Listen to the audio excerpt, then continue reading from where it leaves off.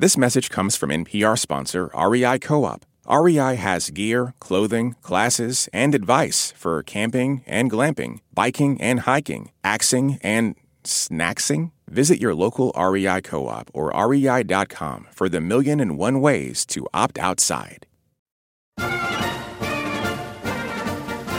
Hey there, it's the NPR Politics Podcast. I'm Asma Khalid. I cover the White House. I'm Franco Ordonez. I cover the Trump campaign. And I'm Odette Yousef. I cover domestic extremism. Former President Donald Trump is the frontrunner to be the 2024 GOP presidential nominee. He has not participated in any of the Republican primary debates, and his rallies are not yet a mainstay of cable news. But if you've heard his speeches lately, you have probably noticed he's been using increasingly autocratic language. Today on the show, Trump's dark rhetoric on the campaign trail keeps getting seemingly darker. Franco, you have covered Donald Trump when he was in the White House and also now as he kicks off this re-election campaign. And he has made his stance on immigration very clear. He wants to finish building the wall. He wants to have what I would say is like a version 2.0 of the so-called Muslim travel ban. He wants to expand that. And you know, some of what we're hearing does remind me of echoes of his 2016 campaign. I remember back in 2016, he used to tell this story of a snake. I don't know if you remember the story. Who has heard the poem called The Snake? So I have it. Does anybody want to hear it again? You sure? Are you sure? And this woman found the snake. It was a sick snake. She nursed the snake back to health. And then eventually the snake gives her this fatal bite. Silly woman, said the reptile with a grin.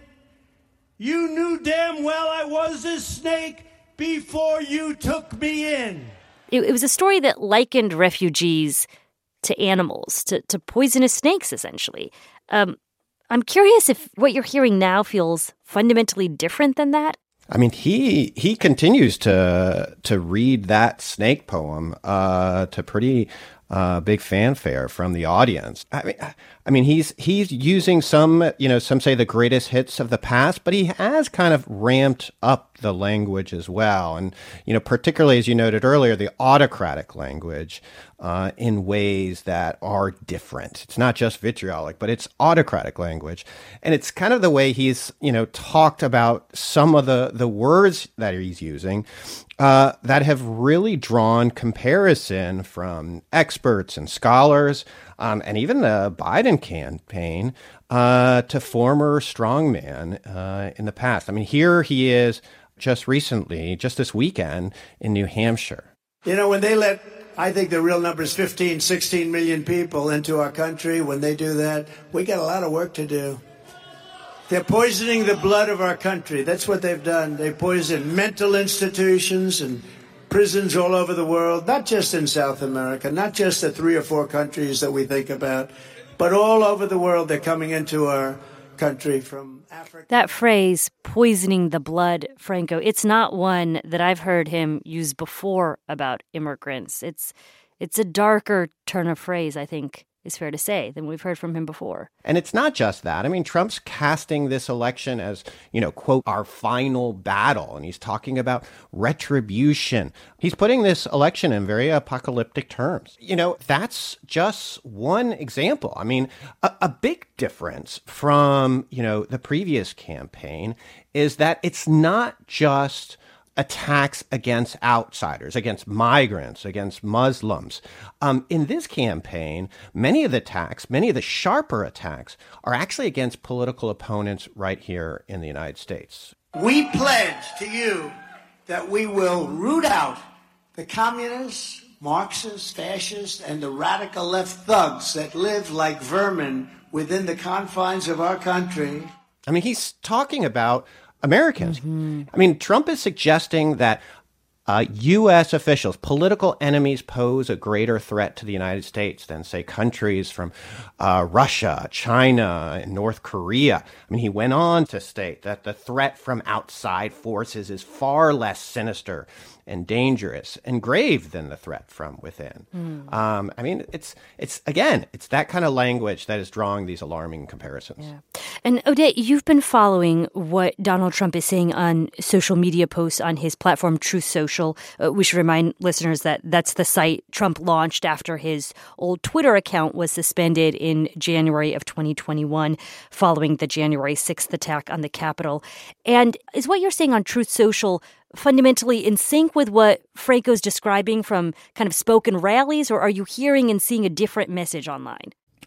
No, Asma, I mean, one thing that people who've been studying Trump's activity online and his rhetoric offline as well will tell you is that his persona is the same in person, online, and that is actually one of the things that they believe his base appreciates about him, that no matter where they go, they're getting the, quote, authentic Donald Trump without any sort of polishing up or reframing of his message to suit a particular audience. You know, it's interesting because what we found when we analyzed his posts were two things. First of all, that, as you mentioned, the language is getting darker. And then the second one is just that the amount of activity has really climbed over the last 6 months or so. So the content of those posts shines some light on why that may be. You know, first of all, a lot of posts making digs about other Republican presidential hopefuls, and also lots of posts taking digs at President Biden. So, you know, this increase in activity may be a reflection of just the campaign season kicking into gear.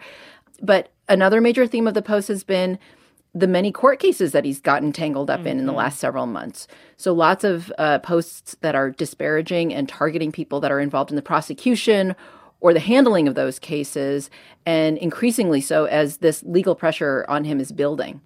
Is he receiving any sort of backlash, criticism from users on Truth Social? You know, I'm thinking back to when he was very active on Twitter, and it was this kind of public square in differing opinions. So when Trump said something that was controversial, people would out him in a way. Is that happening on Truth Social?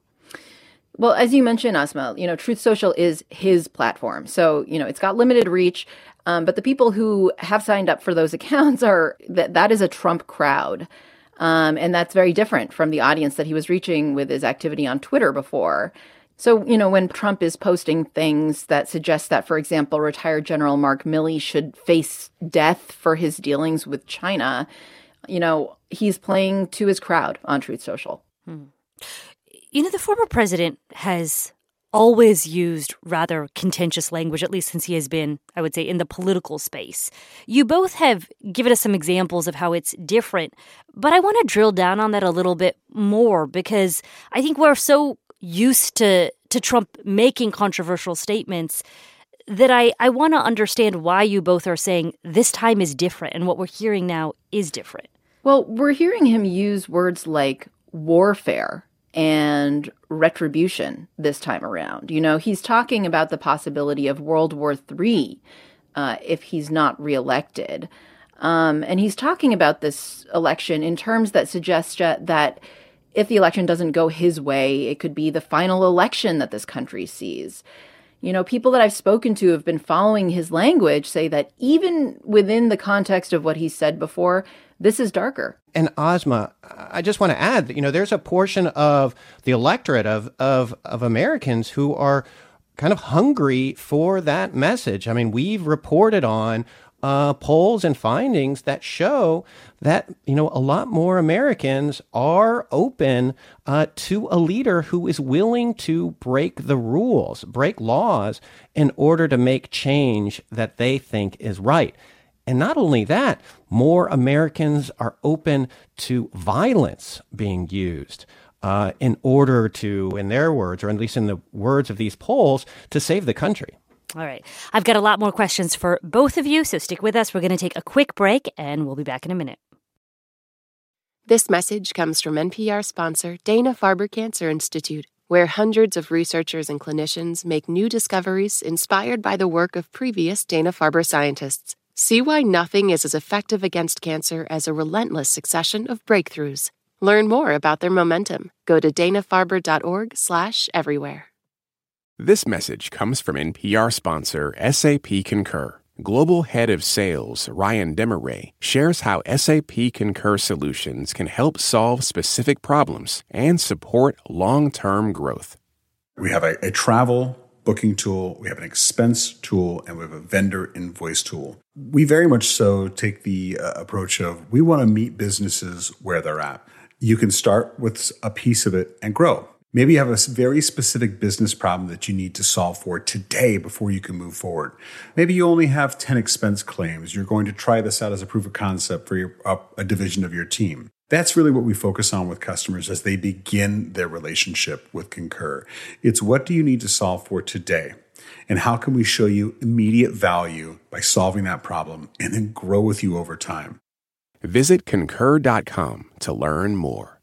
This message comes from NPR sponsor Comcast. Through Project Up, Comcast is committing $1 billion to reach millions with digital skills training, resources, and opportunities needed to succeed in a digital world. Learn more at comcast.com/projectup. And we're back. And earlier, Franco, we talked about how the Biden campaign has very vocally criticized how Donald Trump has been speaking about immigrants in particular out in the campaign trail. Have you heard any rebukes from fellow Republicans about how Trump has been talking? I mean, just referring to the poisoning the blood of our country comments. I mean, I think it speaks a lot that, the response from Republicans, if anything, was pretty tepid.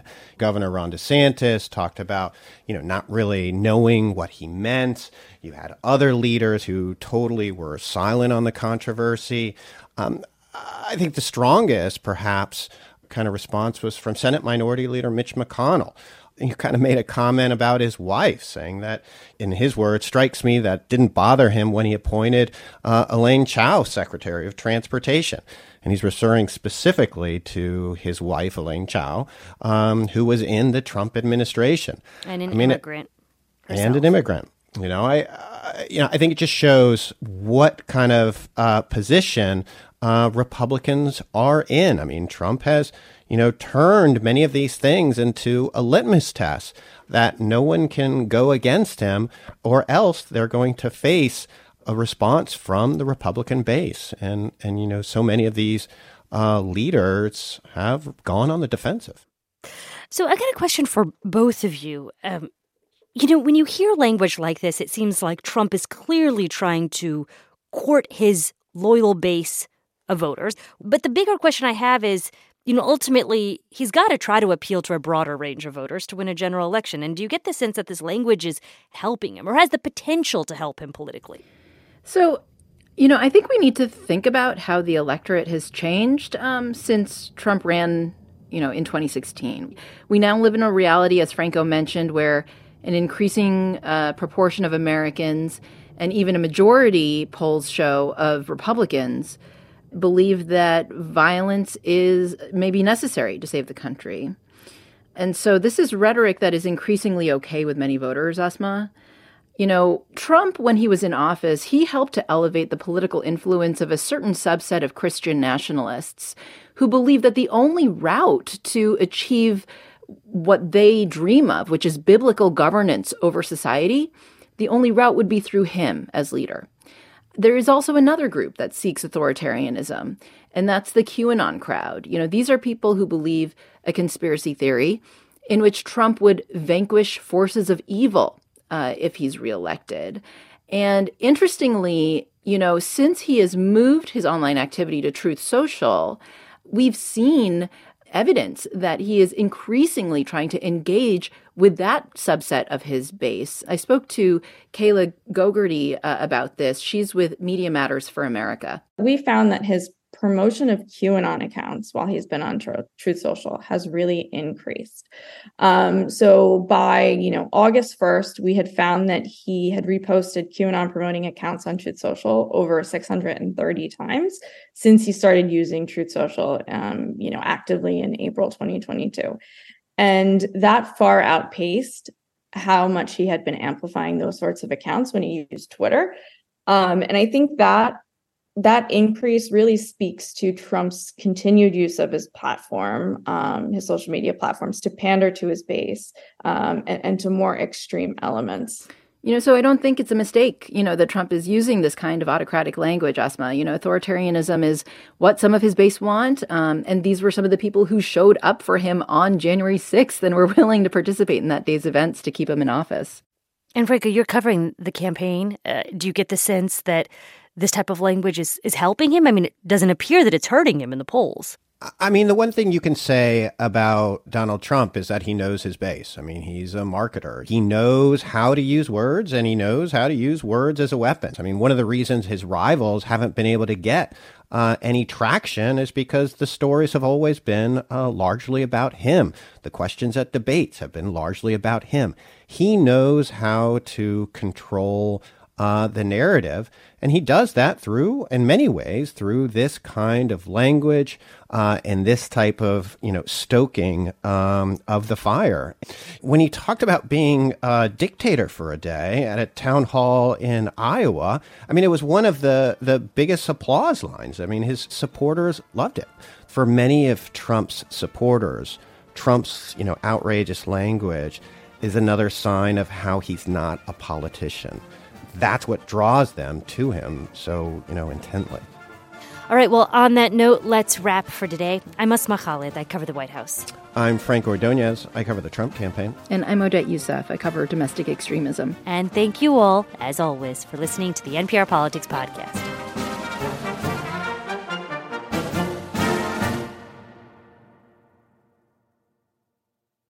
Support for NPR and the following message come from IXL Learning. IXL Learning uses advanced algorithms to give the right help to each kid, no matter the age or personality. Get an exclusive 20% off IXL membership when you sign up today at IXL.com/NPR. Imagine a house where every room follows a different architect's plan. Doorways don't connect. Staircases lead nowhere. Lost Patients is a new podcast examining our complicated system for treating psychosis, one that loses patients to an endless loop between the streets, jail, and hospitals. We'll ask how it got so bad and how it can get better. Listen to Lost Patients from KUOW and the Seattle Times, part of the NPR network.